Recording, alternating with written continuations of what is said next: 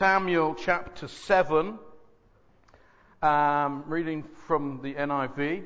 This is the passage. We'll kind of look in a little bit of detail a little later on in the address. But if you want a Bible and want to follow it, I believe it might be on the screen. But 2 Samuel chapter 7. Raise your hand if you want a Bible. One of the stewards will be able to give you one, hopefully. And we'll read from 2 Samuel 7, beginning to read at verse 1. It says, after the king was settled in his palace. Now you see the king here is referring to King David. Remember last week Michael told us the amazing love story of Ruth and Boaz. And it climaxed, didn't it? Their children coming in that line, that lineage with the tribe of Judah. And David was one of their great-great-grandchildren. And so some time has gone on. We'll explain that a little bit later on. After the king was settled in his palace. So David is in his palace. And the Lord had given him rest from all his enemies around him. And he said to Nathan the prophet, here I am living in a palace of cedar while the ark of God remains in a tent. So that ark of the covenant that they had been carrying through the desert time. And been in this, what they called the tabernacle, wasn't it? This tent where God's presence, in a sense, was felt and worshipped. The glory of the Lord came down in that place. And there's now David in his palace and, in a sense, God in his tent. And Nathan replied to the king, verse 3, whatever you have in mind, go ahead and do it, for the Lord is with you. That night the word of the Lord came to Nathan, saying, go and tell my servant David, this is what the Lord says. Are you the one to build me a house to dwell in? I have not dwelt in a house from the day I brought the Israelites up out of Egypt to this day.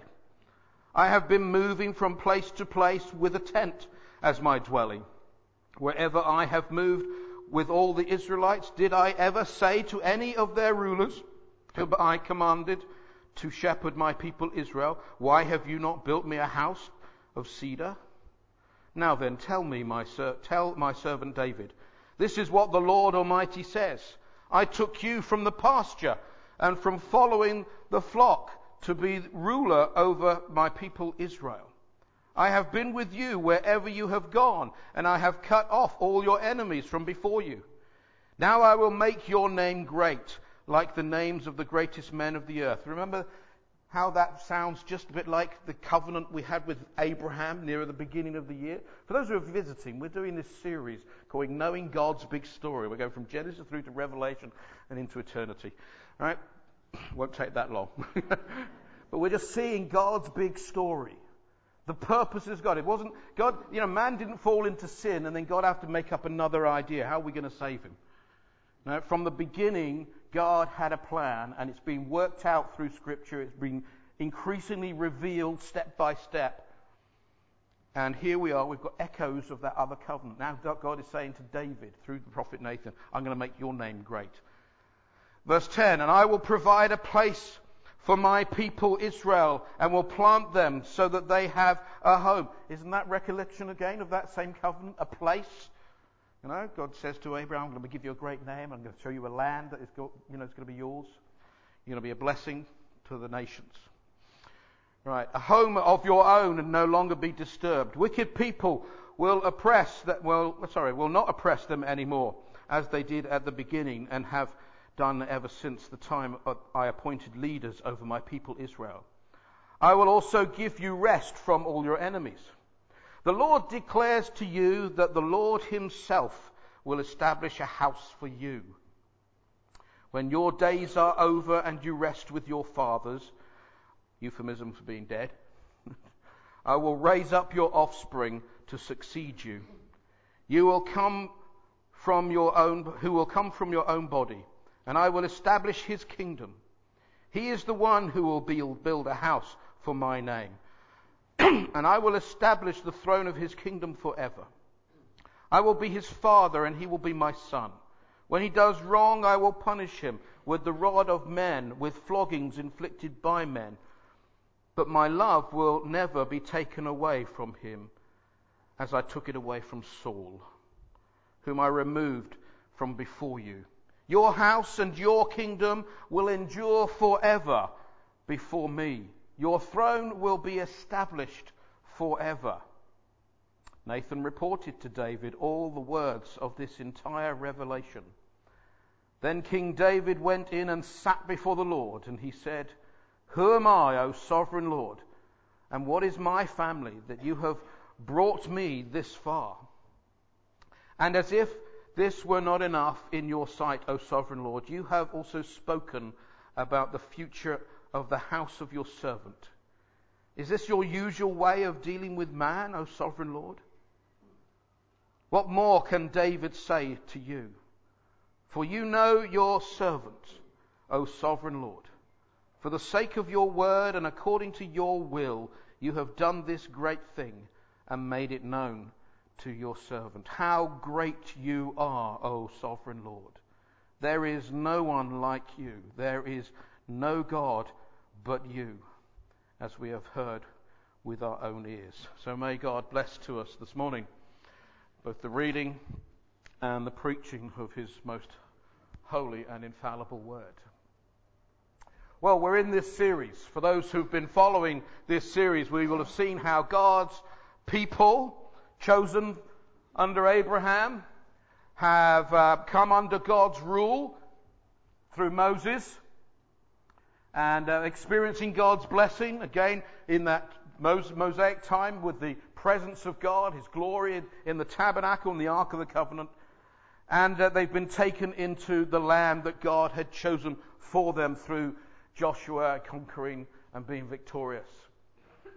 All right, this is all part of God's great redemption plan, salvation story that is being portrayed in the Bible. And we're familiar with this graph in that sense. You know, this picture where God created at the top part of the left-hand side here, your left, my right, at the creation, everything was wonderful, but then man fell into sin.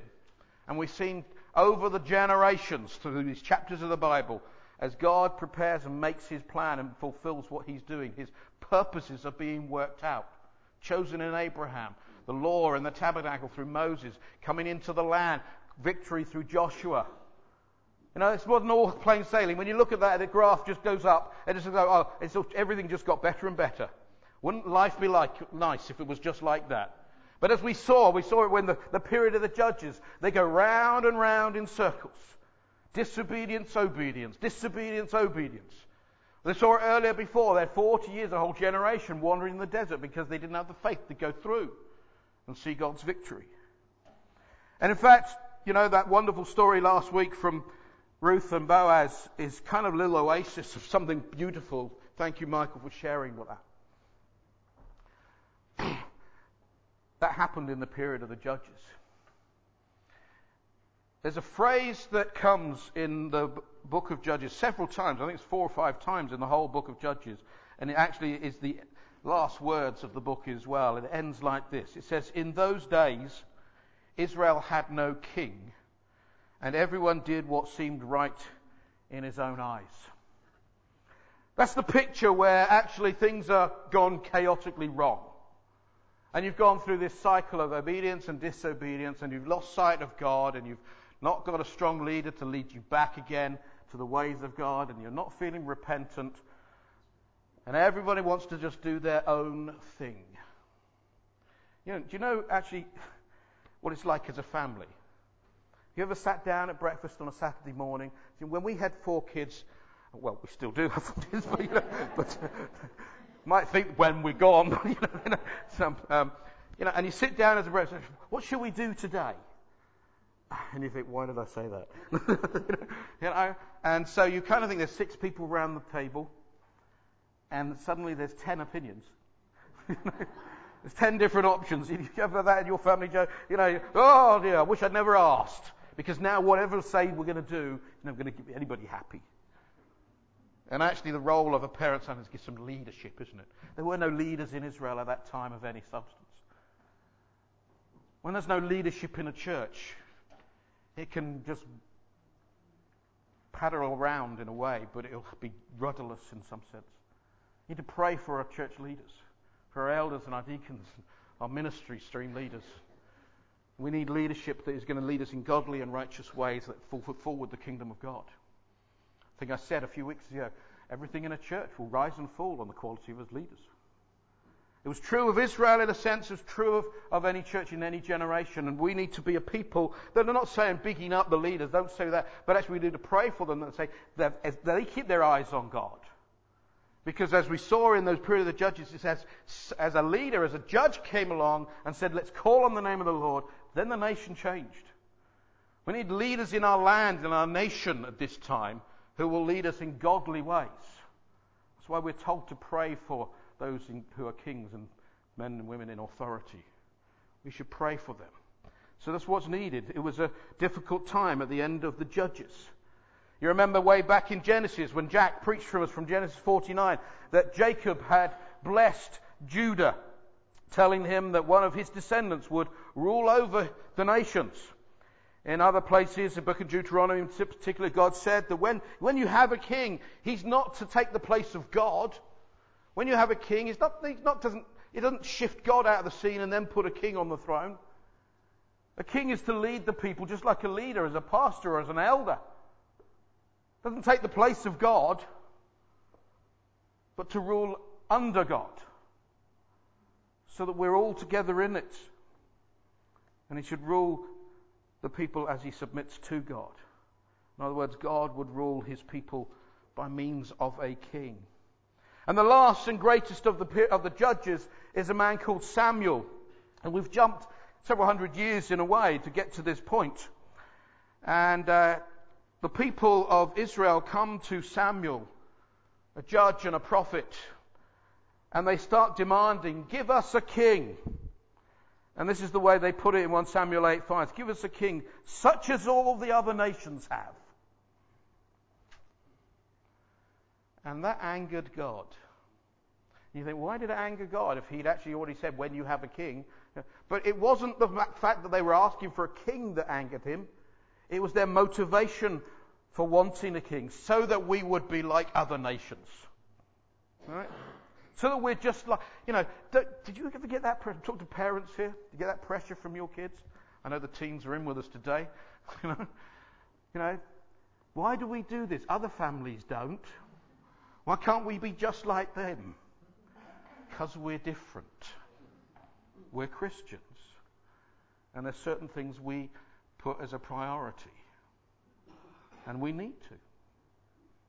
And you see, here was a nation. So, give us a king. We want to be just like everybody else. They were supposed to be different, set apart. God's people in God's land, enjoying God's blessing. Waiting for God's king. Well, God gave them what they wanted. And they had Saul as king. And this was a disaster. I'd love to spend time going through the life of Saul, but we haven't got the time in this series to do that, because there's so many lessons to learn from that. It's such a disaster because he is persistently rejecting God, being disobedient to God. He's supposed to be God's leader. And the nation is not blessed because of his leadership. And so God takes away the kingdom from Saul. He's still on the throne for quite a number of years. He's still king, but he's got no kingdom. No one's really following him anymore. He's outside of God's blessing. And then the focus becomes on this man called David. And all of us are familiar in one way or another, even if we're not got a particularly, vibrant church background. We're familiar with David the shepherd boy, aren't we? And God chooses this little son of Jesse, the one that actually even his father didn't bother bringing in from the field. And God says, no, this is the one who's going to be king. And David is anointed to be king. And in a way, 1 Samuel 16, right through 2 Samuel as well, is all about the rise of the throne of David over Israel. God's chosen one, anointed by Samuel. The anointing of David, in a way, anticipates the founding of what we call the Davidic dynasty, right? And it's a crucial event in the whole of, salvation history, this redemption plan that God is bringing to the world. It's crucial in our understanding of the Old Testament concept of Messiah. We often talk about it. I used to live in a very Jewish neighborhood in North London, and when you witness it, they say, we're looking for Messiah. And I would want to say, Messiah has come. Messiah, you see, the Hebrew word for Messiah is anointed one. And interestingly, when you get to the New Testament, Christ means the anointed one. So the Hebrew and the Greek, what you see here is David is the anointed king. He is God's king for the throne of physical Israel. Jesus is God's king, King of kings, for a new kingdom that will last forever. You see that Messiah, the idea of Messiah, grows out of this idea that there is a righteous king who would be like David. My Jewish neighbours would often talk about the pinnacle. If you remember that graph, it peaked in a sense with David as the king. And they would still go back. They would say, right, we're looking for the establishment of a kingdom and of Israel like it was under David.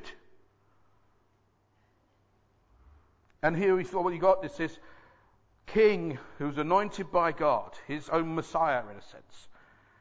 And his rule is later used by the prophets to picture the coming of a greater kingdom, an eschatological kingdom. That word just means the future in a sense.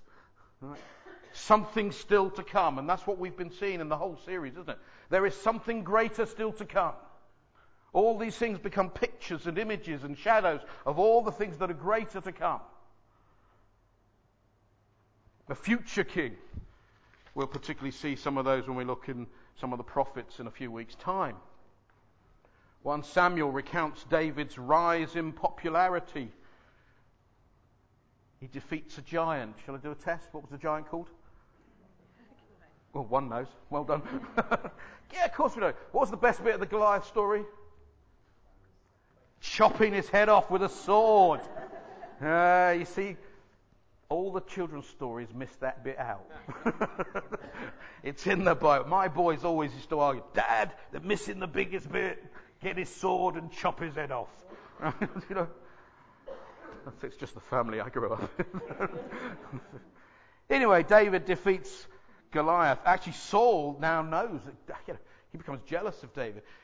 There's chapter after chapter where David is being hunted by Saul. Saul wants to kill him. And, it's difficult times, but David is referred to as a man after God's own heart. And later on, we know that David is not perfect. I mean, he grossly sins, doesn't he? Committing adultery, committing murder, all sorts of stuff. To be after God's own heart was because there was a spirituality about him that wanted to break down and weep and repent and come back to God and say, I'm wrong. I'm so sorry. David honoured even King Saul, who was, as my pastor used to preach, yesterday's man.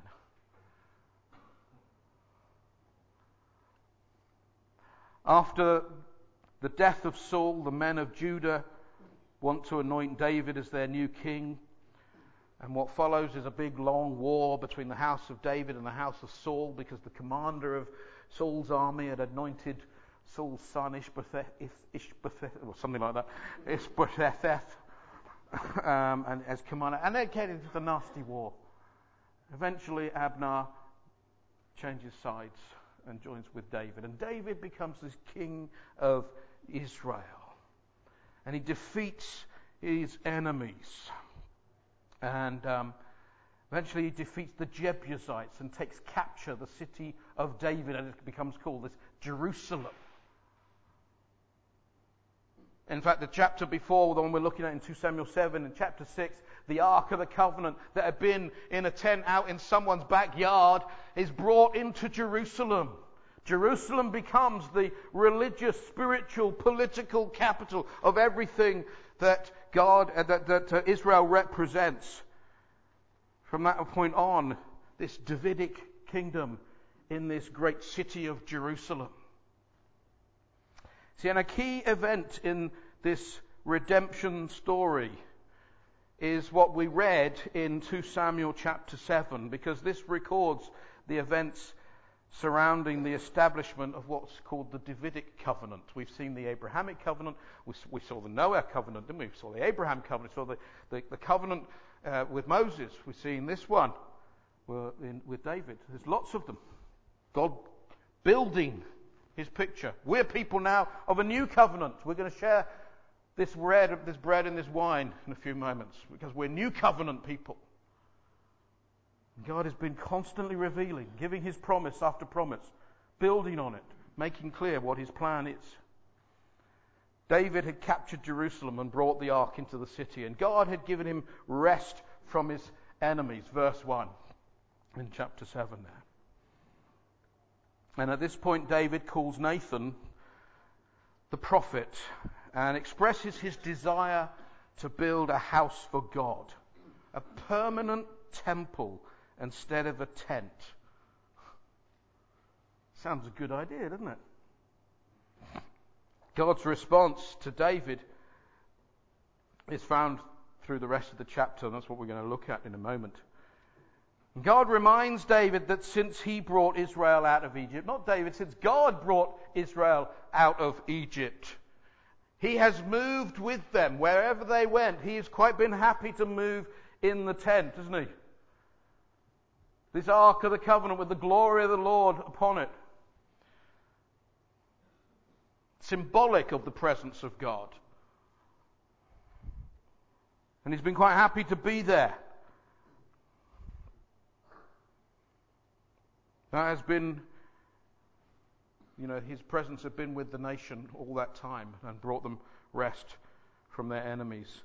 And it's here that God promises, in this covenant to David, God promises to establish the kingdom of David's offspring.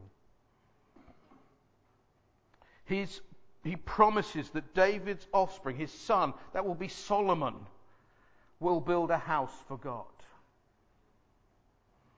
And they will establish David's kingdom forever. It's as though David has this dream and he says, Lord, I want to build you a house. And God says, you know what? I'm going to build you a dynasty. And there's a play on words in the Hebrew between dynasty and house. They're very similar. You think you want to build me a house? I'm going to build you a house. One that's going to last forever. But Solomon will build the physical temple. And God says to him, I will be a father to him, and he shall be a son to me. And God warns that he will discipline David's offspring if he commits iniquity, if he sins and goes off and does wrong. Then as a son he will be disciplined. He also promises that actually though, even in that discipline, the steadfast love of the Lord will never cease to be with your offspring.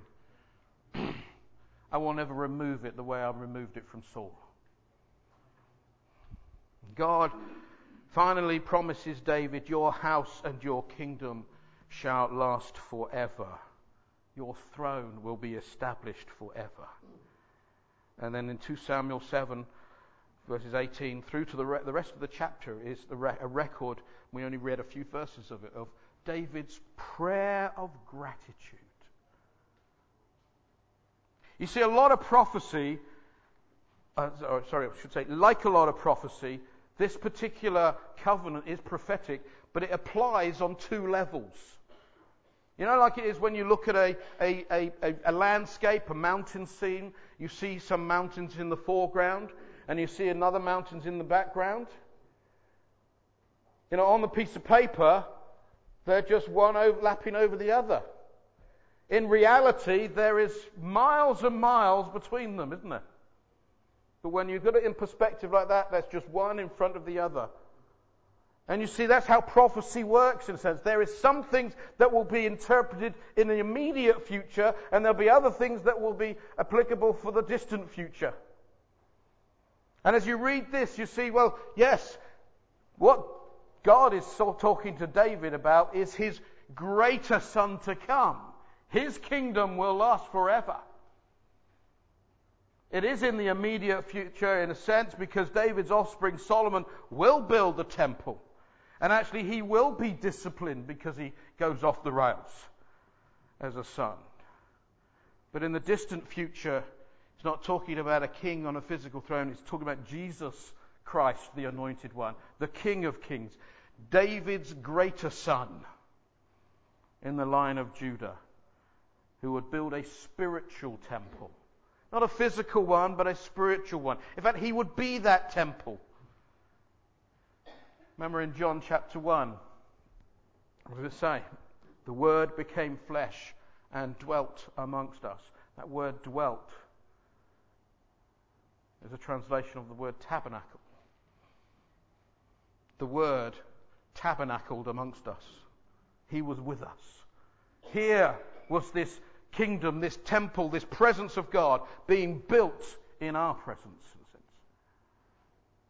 So he refers to himself and is referring to the kingdom that he will build. Well, the Davidic covenant had been anticipated, as I said before, in God's covenants with Abraham and with Moses. Kind of, not going to go into too many details there.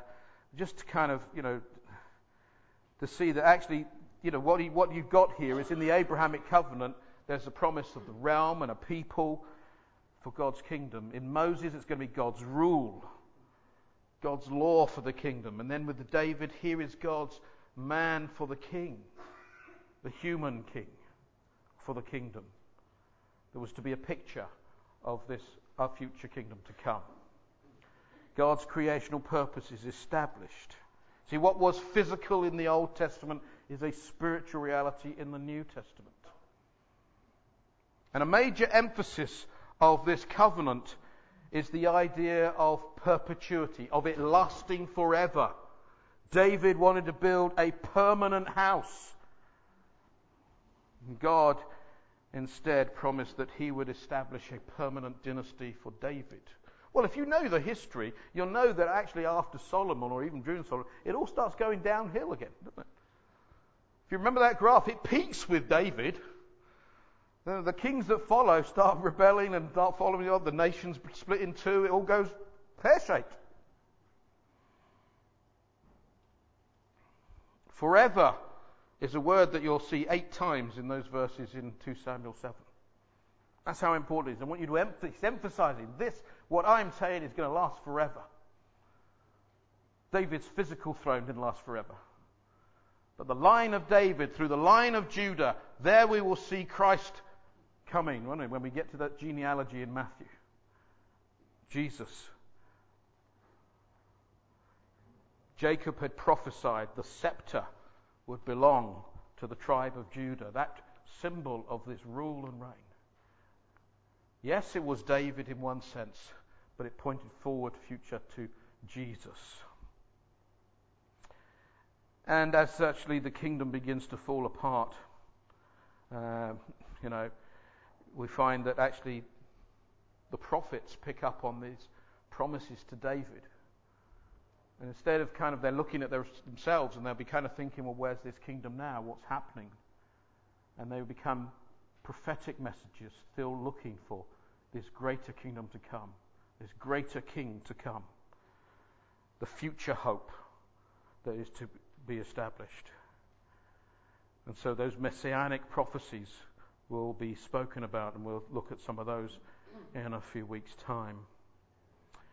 In a way, with the Davidic monarchy, God's kingdom came as a reality, but only as a picture of what was to be. Something greater was to be. And so here we are in this scene. I hope you've just, through that, got the history of it. I want to just concentrate on a message that I believe God says in this passage as well.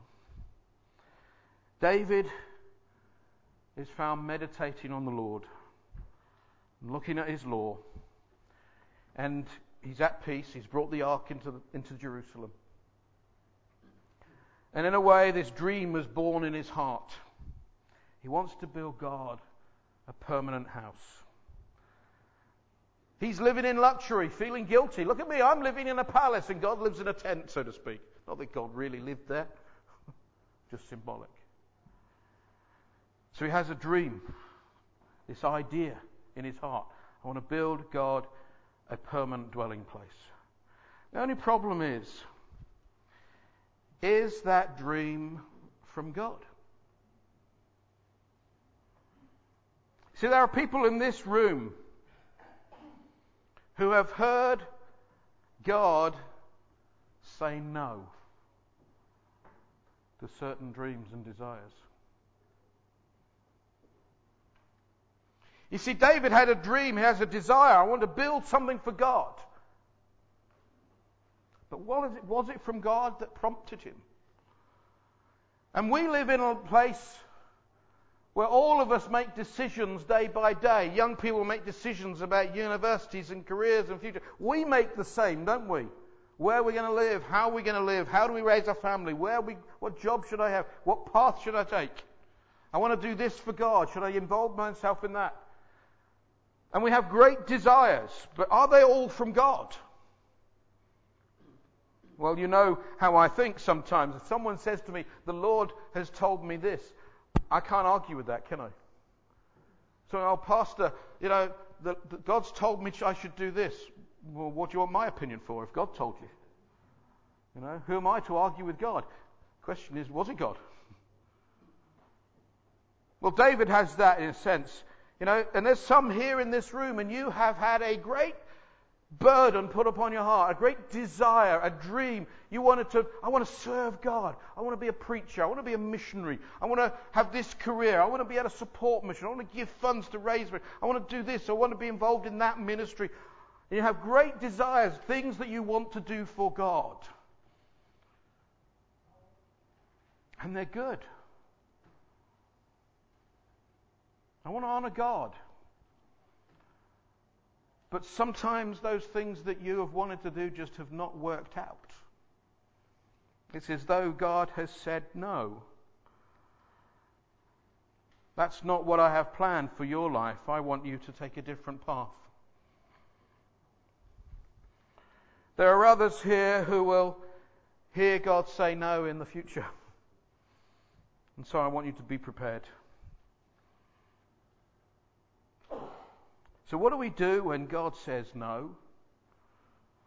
I think actually David shows us what we're supposed to do.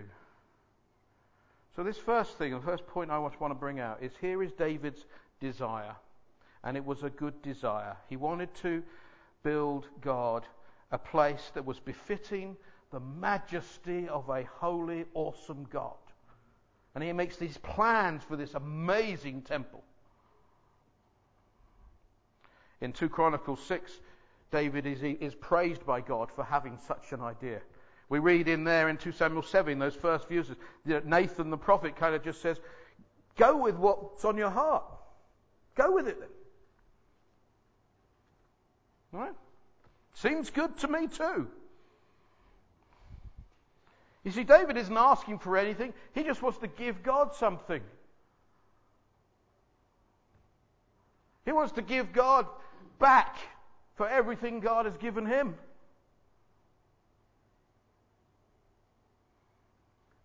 We could never possibly repay God for what he's done for us. In fact, he never asks us to. But there should be within our own hearts that seed of gratitude. What someone calls the attitude of gratitude, isn't it? Are we grateful for what God has done? I am glad that I'm here today, not because of material things, not because of relational things, not because of position of leadership or anything. I am glad to be here today because Jesus is my Saviour. And that's enough. David doesn't have ulterior motives. He wants God to be exalted and magnified. I know what it's like to have a dream. I'm going to serve God in this. I really want to do this, Lord. And the circumstances come around and it doesn't seem to happen. You been there? Let me say, it's good to have dreams like that. It's good to aspire to serve the Lord. It's good to be ambitious in those dreams, but dream big dreams for God. The question is, make sure it's God that's leading you in this. Nathan encouraged him. It sounded good. In fact, it has the earmark of God's impression upon it. However, when David had that idea, it really wasn't the Lord leading him. Nathan, the prophet, goes off to bed that night, and God speaks to him, doesn't he, and say, go to David and say, no, you're not the one. You're not the one. You know what it is, how important it is to interpret impressions from God, or dreams from God. Let me tell you, when I was a pastor in the East End of London, there was a lady in my church. She came to me and, Pastor, I really feel God's told me I am to marry this person, this other man in the congregation. Kind of my eyes rolled at the beginning, because I knew that he just proposed to someone else. So I'm kind of thinking, okay, if God is leading this, either he's got engaged to the wrong one, or she's not heard from God. And very young man, I didn't know what to do. I just went home and prayed. Oh, Lord. But as the time went on, he got married to the other lady. And the woman who'd had this dream, she was devastated. She was convinced, God told me I was going to marry him. And as I explored that with her, we saw that she had dreams. She'd seen pictures where he had been at the altar, and she thought it was to her. She'd made an assumption it was her. She didn't actually see her with him. She just thought, it's my dream, it must be me. And we were able to pray with her and realize that actually she hadn't seen herself marrying. She'd made a leap in her mind. That brought great relief, great change, and praise God that she's, over that, and this man is happily married to this other woman, as far as I know still. It's how important it is to discern, is it God speaking to me? Shall I tell you another incident? Some of you were here in the church some years ago, and we went through a really difficult phase, didn't we? Some events happened that were really hard. We'll never want to go through that again, do we, in one sense? You know what happened when that kind of peaked in one sense when someone went to prison? My wife and I were on holiday in the Isle of Wight. And another church phoned us and sort of said, I don't know if they phoned us or they got in contact somehow. Would you consider becoming a pastor with us? And I kind of thought, hallelujah. Yes. I mean, this has been a time when the elders were exhausted. It was a difficult time. I'm not going to go into detail, but if you knew it, you know how difficult it was for not just me, but for everyone, particular people who were more involved in with their families.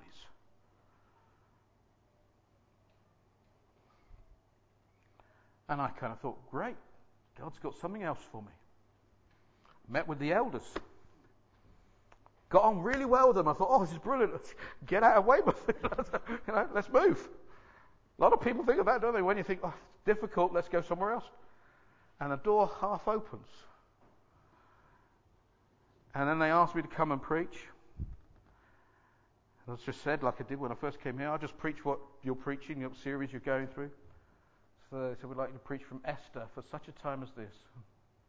And as I prepared that sermon to go and preach there, God spoke to me, for such a time as this, you're still here.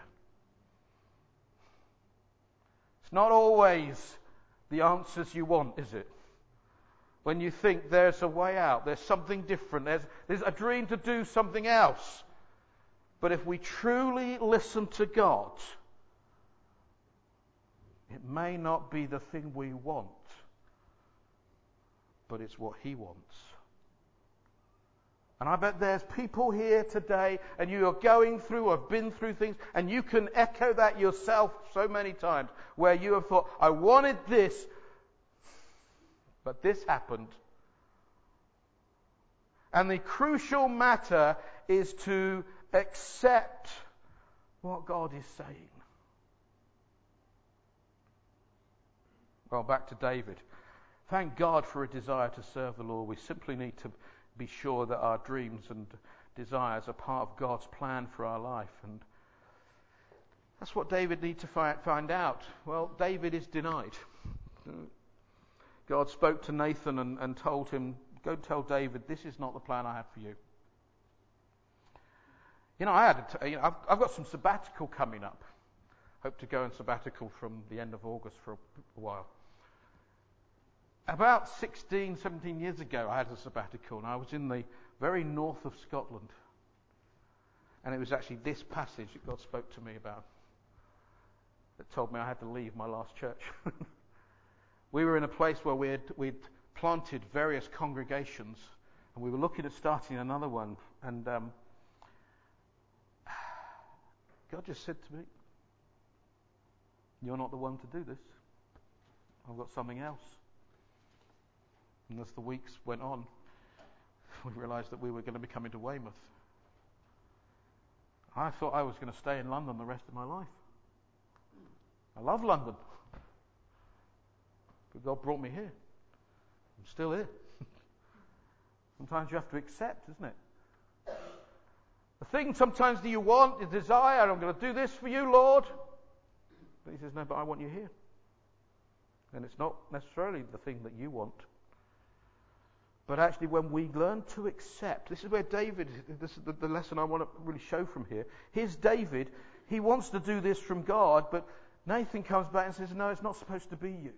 And through this prophecy, you see, David is reminded, God reminds David, I took you from being a shepherd boy and brought you to being a ruler. Who are you to say what you will do? It's all about what God says. We used to have a poster in my last church, massive words. It's all about Jesus. And that's what it's got to be.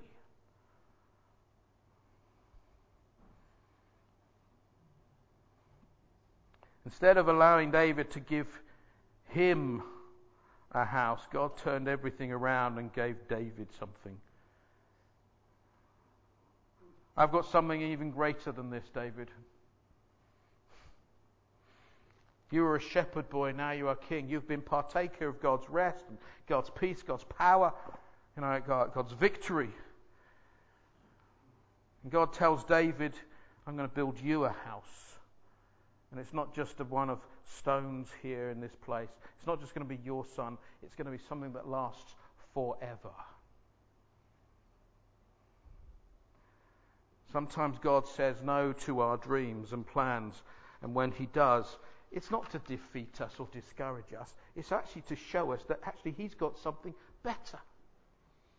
Do we believe that? God has something better. When you think that would be the thing I really want, God says, well, we're prepared to trust God and say, I'm going to hold on to you then. That's why when we sing that song, Jesus is enough for me, do we really mean it?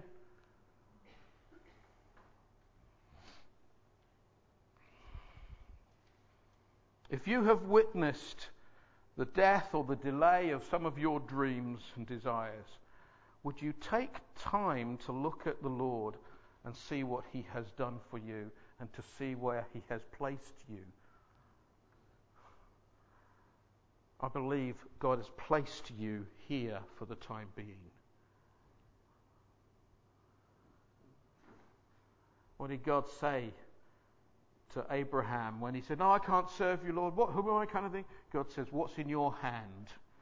A staff. He said, well, you're going to serve me using what is in your hand. That's where it begins. Look at the Lord. Rejoice and learn to be content. That this is where God is. You know, there's no point in saying, well, why wasn't I like a Billy Graham? Yes, you're not. You don't have to be like anybody else. You are unique and special, and God wants to use you. Amen? Let me tell you the story about the Clark family from Scotland. Don't know if you know this story. It's true events. Clark family, husband and wife, had 9 children. Dreamt of emigrating to the USA. What they want to do that for, I don't know. They struggled, they scrimped, and they saved, and they finally managed to accumulate enough money and obtain all the paperwork they needed to take the trip and begin their new life in America, in a new land. Ship reservations were made. The family was ecstatic. And then tragedy struck. 7 days before they were to leave, their youngest son was bitten by a dog. Didn't seem too serious. The doctor stitched him up.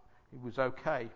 Tragedy was the doctor hung a yellow sign outside the Clark's front door. Yellow sign in those days meant, don't come anywhere near. It's a quarantine area. Because there was a small chance that actually the boy had contracted rabies from this bite from an unknown dog.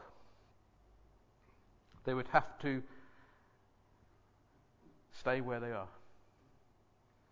Their ship was to sail in a week, and the family was to be quarantined for 2 weeks.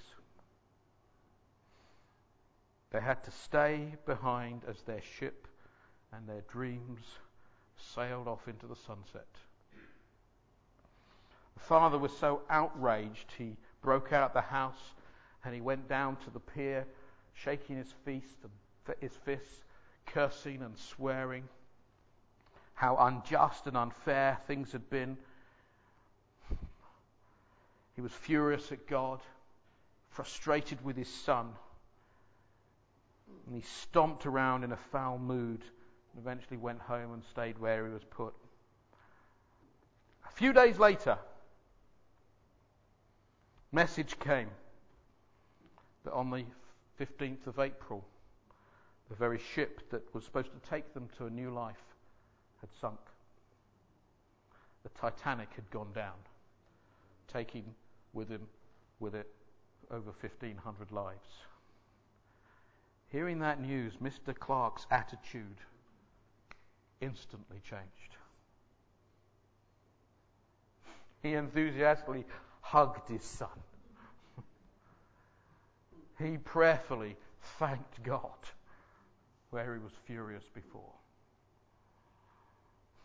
The tragedy turned out into a triumph. There are some people here who I have known over the years. You've had dreams and desires from God, from what you would like to do, and things haven't worked out the way you would like them to be.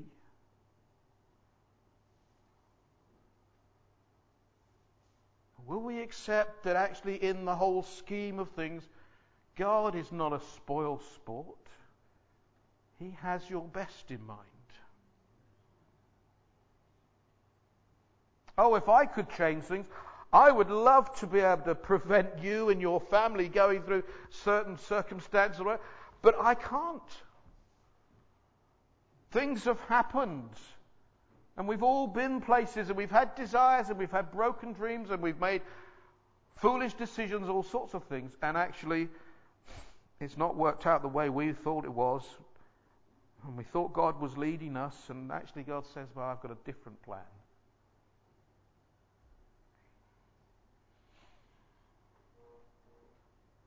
You may be disappointed with the way their life has turned out, but I challenge you to look in the face of our God as we partake of this communion and say, Lord, I want to be content in you.